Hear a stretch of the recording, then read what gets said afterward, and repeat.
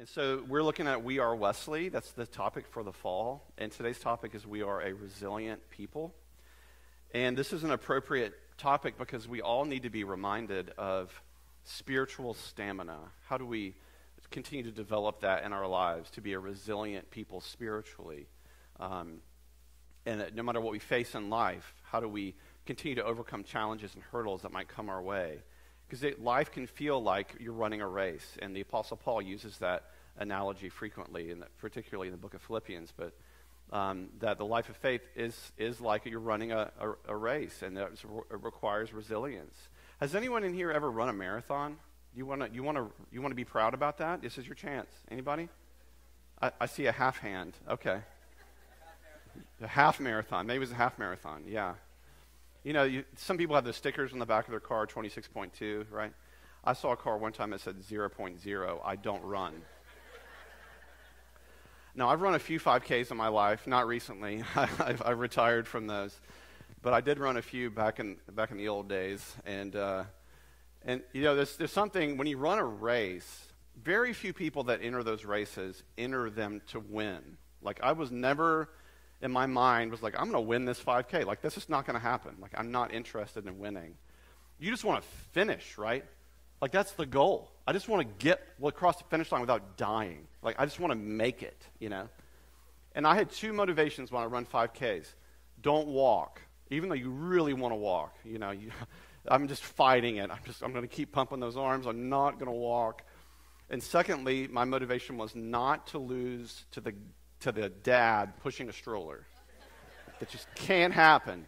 Or a woman, either one. I cannot lose to you because you have weight in front of you. I remember the last 5K I ran, there was me and a dad. We're kind of leapfrogging each other the whole time, and he's pushing his kid. And I'm like, I cannot lose to this guy. And we get up to the finish line, and I stick my chest out, and I cross right in front of him, you know, and I'm like inwardly feeling like a total loser. He's probably thinking, who is this guy, you know? But the goal of a race is just to finish it. We just want to finish the race. I don't want to just survive this life, but we want to thrive as we run the race to the finish line. Amen? We want to get there and thrive with resiliency and power as we do that God gives us grace to run this race, and he does, and we'll look at that. Because when you run a physical race, you have mental toughness, you have physical, of course, resilience, but in many ways, another analogy you could use is that faith in Jesus is like a muscle, and when you use it more frequently, it becomes more resilient, it becomes stronger, obviously. It becomes something you rely on more and more and more, and if you don't use it, then it atrophies, and when it's kind of feels weird at first. If you're not a Christian person, it just feels awkward at first, but it gets easier as you go along. It's sort of like there's a different level of soreness compared to running as compared to like playing a game of basketball, right? You use totally different muscle groups. And I was reading about this story of this young woman that won the U.S. Open, Coco Gauff. Did you hear about this? I can call her a young woman. It makes me sound old now, but she's, you know, what is she, like 19 or something, 20 years old? And she won the U.S. Open. And a remarkable, and at the end of the U.S. Open, she gets down on her knees. You can show this. She gets down on her knees and prays at her bench there. And on SportsCenter, says Coco Gauff took a moment to soak it in after winning the first Grand Slam. And Tony Dungy, an NFL coach, he says, I hate to break this to you, SportsCenter, but Coco Gauff was not soaking it in at this moment. She was praying. And she was very open about her Christian faith in the past. It's pretty obvious what she's doing here. I appreciated Tony for that, right? He's saying she's not just soaking it in. Just say the obvious. She's thanking God in the highest achievement of her life so far, right? What a beautiful picture of resilience. And this is what she was interviewed after that. And an interviewer said, we saw you get on your knees and say a prayer. How important has been your faith for you? She said, it's been very important. I don't pray for results. I pray that I get the strength to give my all, and whatever happens, happens. I am so blessed in this life. And that's a beautiful picture of resilience, is saying, I'm going to give you, God, whatever I can with all that I've got, and I'll trust the results up to you, right? And whatever happens, happens. And hey, I won the U.S. Open. You know what? Next time I might lose it. But whatever happens, I have you. And that's the most important thing. I have the joy of the Lord in my life. You know, that I'm trusting you for the results, and whatever happens, happens. What a great picture of ultimate resiliency, that it comes from our spiritual lives above anything else, because our bodies eventually will fail, we'll get older, things fall apart, but you'll never lose the Lord. You'll never lose the joy of the Lord from within. You know, so when we talk about how are we a resilient people as a church, there are so many stories that you and I could tell over the past many, many years of how this church is amazing, and how your spiritual journeys have helped shape the culture of this church into more of a church of resiliency. When people come forward and speak to me or the other pastors and say things like, no matter what happens at Wesley Memorial, I'm going to stay here and I'm going to serve God here. That's a beautiful picture of resiliency and consistency. When someone says to me recently who said, I have cancer doesn't have me, I'm going to be in worship, whether it's virtual or in person. But talk about a beautiful picture of resiliency, of Jesus at work within you, not giving up, because his resources never are depleted. We're going to look at 2 Timothy chapter 1 today, in which the Apostle Paul is writing to Timothy. Now, we largely believe that Timothy was a very young man, probably in his teenage years. So we all need spiritual stamina. We all need resiliency in our lives.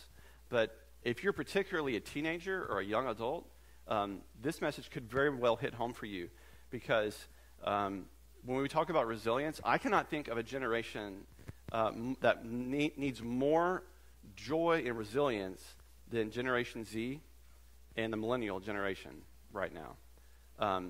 No one tells you this, but the ages of 18 to 25 are actually harder than high school, right? Because you're outside the bubble. There's no more protection.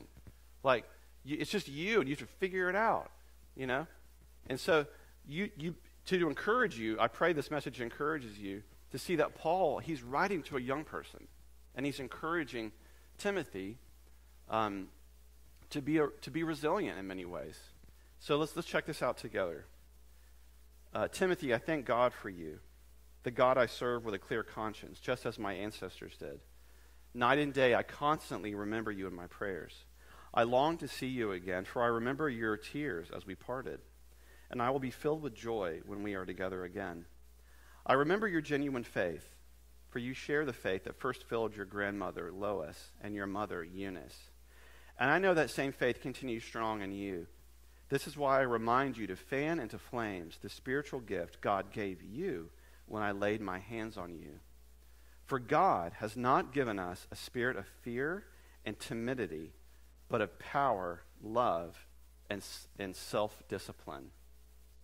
So we're looking at 3 words today that I think you can pick up from this passage. And being a good preacher, they all start with the letter P. Prayer, passed on, and power. So we'll look at prayer. How is prayer a vital part of being resilient in this life?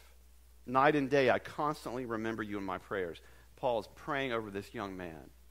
Prayer. Prayer is central to resiliency. Though in many ways, resiliency springs from your secret prayer life with God. God knows the inner parts of our hearts. He knows all of your prayers. He hears them all. And so our resiliency springs from that relationship with God. Really, the answer to prayer is just to pray some more, to keep praying. Sometimes we overthink the whole praying thing. Like, some people seem to think that prayer is like this mountain you have to climb, and you're trying to talk to this sort of Zen master at the top, like a Yoda figure, you know, and he's going to tell you all the secrets of prayer. And once you get to him, he's going to whisper these things to help you attain greater consciousness and awareness. But when you get up there, all he's going to tell you is the secret to prayer is pray. Pray. Keep praying. Constantly prayer. To trust God for the impossible. To trust God over and beyond whatever obstacle is in front of you. I remember when I worked at a mission camp in my 20s, and we had to raise money to pay for all the materials we used to pay for wheelchair ramps and things like that. So it was always a stress to have enough money to, for a 21-year-old to go out in some town and raise $4,000, which it was stressful, So we would pray, like, God, we needed $500, which wouldn't sound like a lot of money, but it was back then. We needed $500 to break even that summer. And we were constantly praying, God, we need $500. How are we going to get it? We don't know. The last week of the summer, I go to the P.O. box that we had, and I open it up. There's one envelope in there, unmarked, no return address, and there's 5 $100 bills in it. I could tell stories like that all day long of the ways that God is faithful when we pray. And I've always said this, but if you could see what happens when we pray, you would never cease to pray. And in many ways, we're told, like in 1 Thessalonians, Paul reminds us to continually be praying, continually be having a conversation with God, continually be in communion with God. Now, don't get into a traffic accident or anything like that. Don't space out on people while you're talking to them. But there is an attitude that we need to be praying continually, constant communion with God, walking with God. In 1 Thessalonians 5 says, always be joyful, never stop praying. That you see this connection with joy and prayer, that they are intrinsically connected. Why do you have joy when you're praying? Because you're closer to God, because you're talking to God, and God is love. So we need to be continually a people of prayer. James 5:16 says to pray without doubt. Don't be like the waves of the sea, doubting this or that and hedging your bets and being sort of the mushy middle. He's saying pray without doubt. Pray that God's going to come through. The prayers of a righteous person they're effective, it says. Now let's look at that though, because you might be thinking I don't feel very righteous, and that's probably true. Sometimes we don't feel righteous. In many ways, what that passage means is that if you simply believe God, the prayers of a person who believes God are effective. That really goes back to Abraham. Abraham believed God, and God counted that to him as righteousness. Now, if you read Abraham was not a perfect person. If you read Genesis 15 and onward, Abraham made a lot of mistakes. But he believed God. He just simply believed God. He wasn't perfect, but he believed God in prayer. And he was called God's friend, right? And you and I can be called God's friend. So it's the prayers of a believing person. If you simply just believe God in prayer, they will accomplish much. Not prayers of a super saint or of a designated religious person, or if you're a pastor, my prayers are more effective than yours. Absolutely not. That you just believe God. There's no shortcuts to that. There's no podcast or anything like that. You just simply have to do it. And when you go through times of difficulty and trial, I don't know how people get through those seasons without praying. That God gives you inner strength and resilience to overcome whatever you're facing. So there's prayer, then there's passed on. As Paul reminds Timothy, I remember your genuine faith, for you share the faith that first filled your grandmother Lois and your mother Eunice. Paul is teaching us that resiliency, like faith, is learned. We can grow into it. That Timothy had a spiritual mother and a grandmother. And because they had a genuine faith, so did Timothy. And it got passed on. So do you have any spiritual parents, if you will, those who have impacted your life in your faith? I'm sure you do. Many of us do. Maybe they have modeled perseverance for you in so many ways and resilience. And maybe you don't have anyone, and that's okay too. Maybe you can't think of anybody. In many ways, unchurched people can be great disciples of Jesus too, because you don't have to unlearn any bad habits along the way. The church hasn't tainted you in any way, and all the mistakes we make sometimes. That you can have a more childlike relationship with God. But when I was growing up, we were always in church. Anybody have this story every Sunday? Every Sunday we were in church, all right?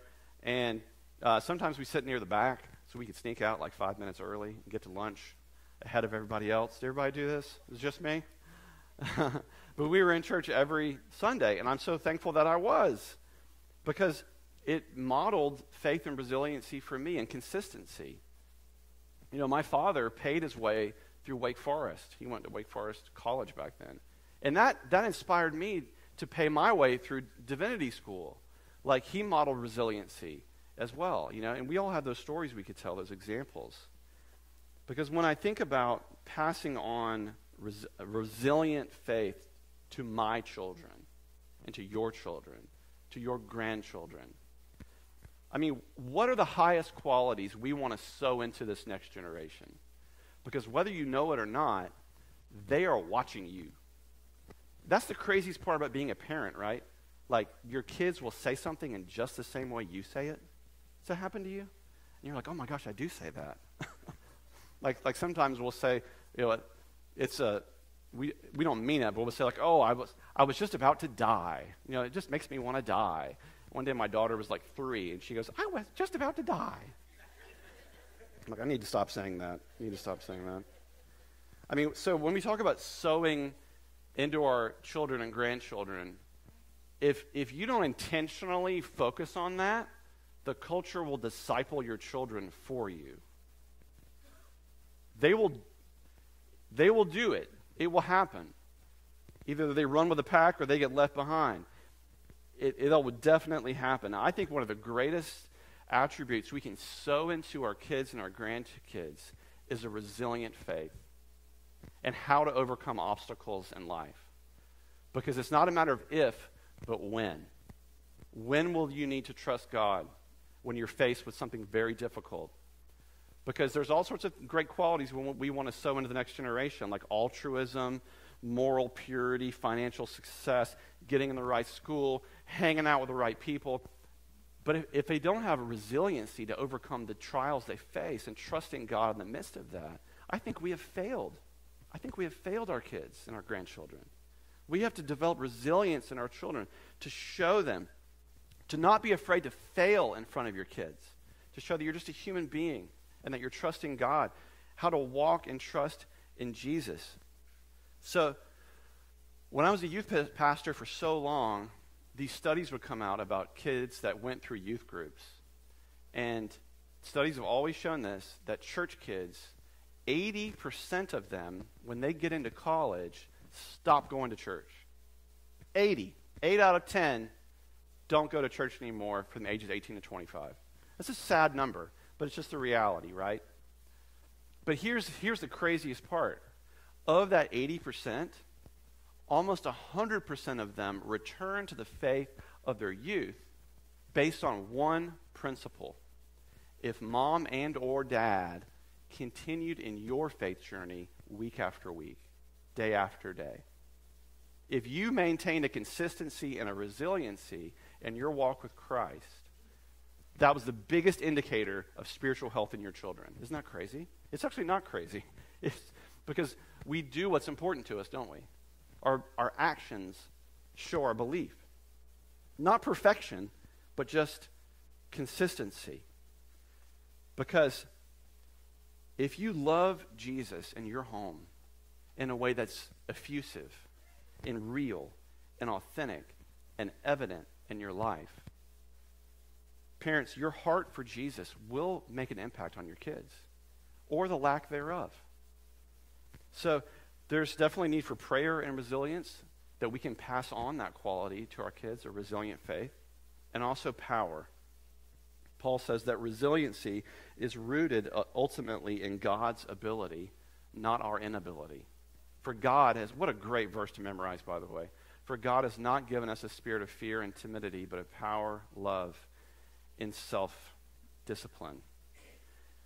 You know, if you really get honest, there's no end to what's wrong with us. As I said earlier, we can continue to unpack all the things in our lives that need improvement. That's why it's important to put our focus, of course, on growing in our faith and becoming more like Jesus, but to put our focus on the joy of the Lord from within us, that he has given his people power. Pentecost did not happen by accident.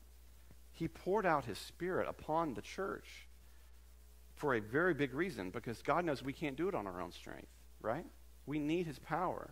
We need his strength to overcome. But here's the thing. See, you might be thinking, why do some churches have more power than others? Why do some churches I attend just feel different than others? God goes where he's wanted. The Holy Spirit goes where he is welcome, where he is free to lead as he wants to lead, and bless the people as he can bless, and heal and restore. You and I can't save anybody. I can't sanctify anybody. It's only the Holy Spirit that does that, right? Yes?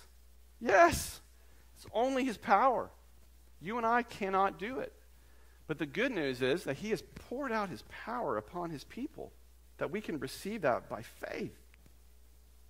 I remember I went to a conference called Charlotte Christmas Conference, and it was a thing by Campus Crusade for Christ. And they did this every Christmas, and I'd never been through anything like that. I was like 20 years old. And there's thousands of college kids from across the Southeast. And Crusade was started by a guy named Bill Bright, and I didn't know who this guy was. I didn't know anything about it. And near the end of the conference, they had a video from him on the screen, and he had on oxygen tubes in his nose. And I was like, what's wrong with him, you know? And it turns out he had cancer. And within a few months after that, he would pass away. But as he's speaking in this video to all of us college kids, he's almost glowing. He's not ignoring his pain or his problems, but he has such a joy in the midst of horrible trial. And he talked about that. He said, you know, kids, he called us kids, which we're kids. He kind of said, you know what, I'm going through what you could call an advanced class with Jesus. And it's called joy of the Lord. It's called knowing his power in the midst of my circumstance, and knowing a stillness and a peace with God, even when everything around me is not so easy. See, he was saying, I have faith not in the event. I have faith not in the outcome. My faith is in Jesus. My faith is in his real presence in my life, and having the joy of the Lord no matter what comes my way. That's why the apostles and the disciples were singing songs in prison. They got their backs ripped open. They're praising God. They have the joy of the Lord. That if God is for us, who can be against us, right? I mean, this is a generation that's dying for joy. To be reminded that you can have peace with God, that your sins are forgiven, that with God either there's healing on this side or healing on the other, that in Jesus it's all upside. Like, can we celebrate that good news? It's called good news for a reason. We're not called to be a dour, we're the people what we're against. No, we're a church that's full of joy, that we can have fellowship with the Father. We can have fellowship with the Son, as we sang in that beautiful song earlier. Like, look at 1 John chapter 1. Get into the mindset of the early apostles, and let it be your mindset as well. Because they're tapping into the reality and the fellowship with the Father in heaven that we have just forgotten sometimes. We think it's for somebody else. No, it's for you. That you can have the joy of the Lord, the peace and the power of God in your life every day. It's not reserved for somebody else. John said this, we proclaim to you what we ourselves have actually seen and heard, so that you may have fellowship with us. And they make statements like this, and our fellowship is with the Father and with his Son, Jesus Christ. We're talking about just walking with God and knowing the joy of the Lord in the midst of whatever may come, that you have his presence within you, his Spirit, within the same Spirit that rose Christ from the dead, lives within you, church, can live within you. That we serve a joyful Father, and that when we have fellowship with him, we share in his joy. We share in his power. Like when my kids were babies, whenever I was in their face, I was smiling, right? I mean, some of y'all embarrass yourselves in front of your children and grandchildren, right? Do you do this? Please tell me you do. Yeah, it's fun. It's fun. Yeah, you'd be like, kids, grandkids, you're going to take my sleep. You're going to take my money. That's fine. Because when I'm in front of you, I'm going to act like a fool. Because I love you. That I want my kids, and you want your kids and your grandkids to know that when you're in your presence, when they're in your presence, they know the joy of you being a father or a grandmother or a mother, right? You want to know that fellowship. You hear what I'm saying? Like, it's the same way with the Father. When we walk in fellowship with the Father, we can walk in that same joy, that same excitement, if you will. And then Paul closes his message here by reminding, can you back up to the 1 Timothy text? He reminds Timothy to fan, go forward, to fan in the flames. Go forward again, sorry, this is all my fault. One more, very end. He reminds Timothy to fan into flames the spiritual gift when I laid my hands on you. Do you know that if a flame doesn't have a container of any kind, what happens to it? It goes out. It could also get out of control and burn the whole house down, right? Like, flames need a hearth. They need a container. And sometimes those flames get pretty low, don't they? Like, the wick can about burn out. Or you need to stoke the fire. Maybe some of us need to be reminded of the flame of the Spirit, of the power of the Spirit, that we do have a spirit of fear. We do have a spirit of timidity. And Paul says here, God has not given you a spirit like that. That's not from God. God has given you, what do you say? A power, and a sound mind, self-discipline. Who wants that today? I do. Every day. I want that in my life. But sometimes, church, we have to lay hands on each other to pray for each other, to bear one another's burdens, to pray that the Spirit would be fanned in the flame in our lives, to be reawakened in this way, to be reminded that, maybe in your life you're pressed right now, but you're not crushed. Maybe in your life right now you may feel persecuted. You're not abandoned. Maybe in your life right now you feel pressed down. You're not destroyed. Why? Because Christ is in you. That's why. Someone in here could be carrying a story of loss. You're literally carrying it every day, and it's like a wet blanket that covers your life, and you can't breathe. And you feel like it's never going to end. A loss. Or maybe you're carrying a story in which you feel like you have been anything but resilient, that you failed miserably, and you did not have resolve, and you're carrying that day after day, and you need healing from Jesus. You need healing from His Holy Spirit. Or maybe you need prayer because you hear this talk about fanning the flame. You hear this talk about being a spiritual father or mother to others, to be a good example for your kids. And you need prayer for that because you know that's not you right now. You know you haven't been doing that. And you know that you failed in that way. That's okay. We're here to pray for each other. Be reminded that we've not been given a spirit of fear or timidity. So as we sing these last songs, I invite you to come forward. I'll be over here to lay hands on you. Nat and some other friends will be over here to lay hands and pray. To pray that the Spirit would fan into flame, friends, the gift that God gave you, that you would grow in that fellowship with God, grow in that faith in God.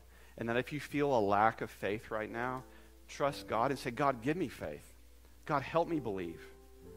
I believe in the church. I believe in Christ. I believe in the gospel. I grew up in church. But I don't feel anything lately. I don't feel His power you're talking about. Then we need to pray for each other. It's the only way. And we're glad to do it. Because we need each other to run this race. And we will get over the finish line. Because that's the will of God for His people. Let's pray together. Holy Spirit, fan into flame the gift within us. Fan into flame the gifts of your Spirit in this church. Holy Spirit, fan in the flame power and authority from on high.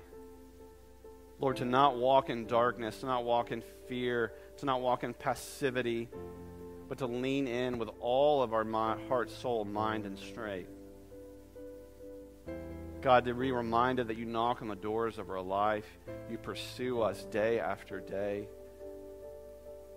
and that when we draw near to you, you will draw near to us. So move in this time. Reawaken us, Holy Spirit. Let's not listen to intimidation or fear or worry, but wholeheartedly, open hands, run into your embrace. Fan into flame, Holy Spirit, these gifts you've given your church. Reawaken us to the eternal life that begins here and now. In Christ's name.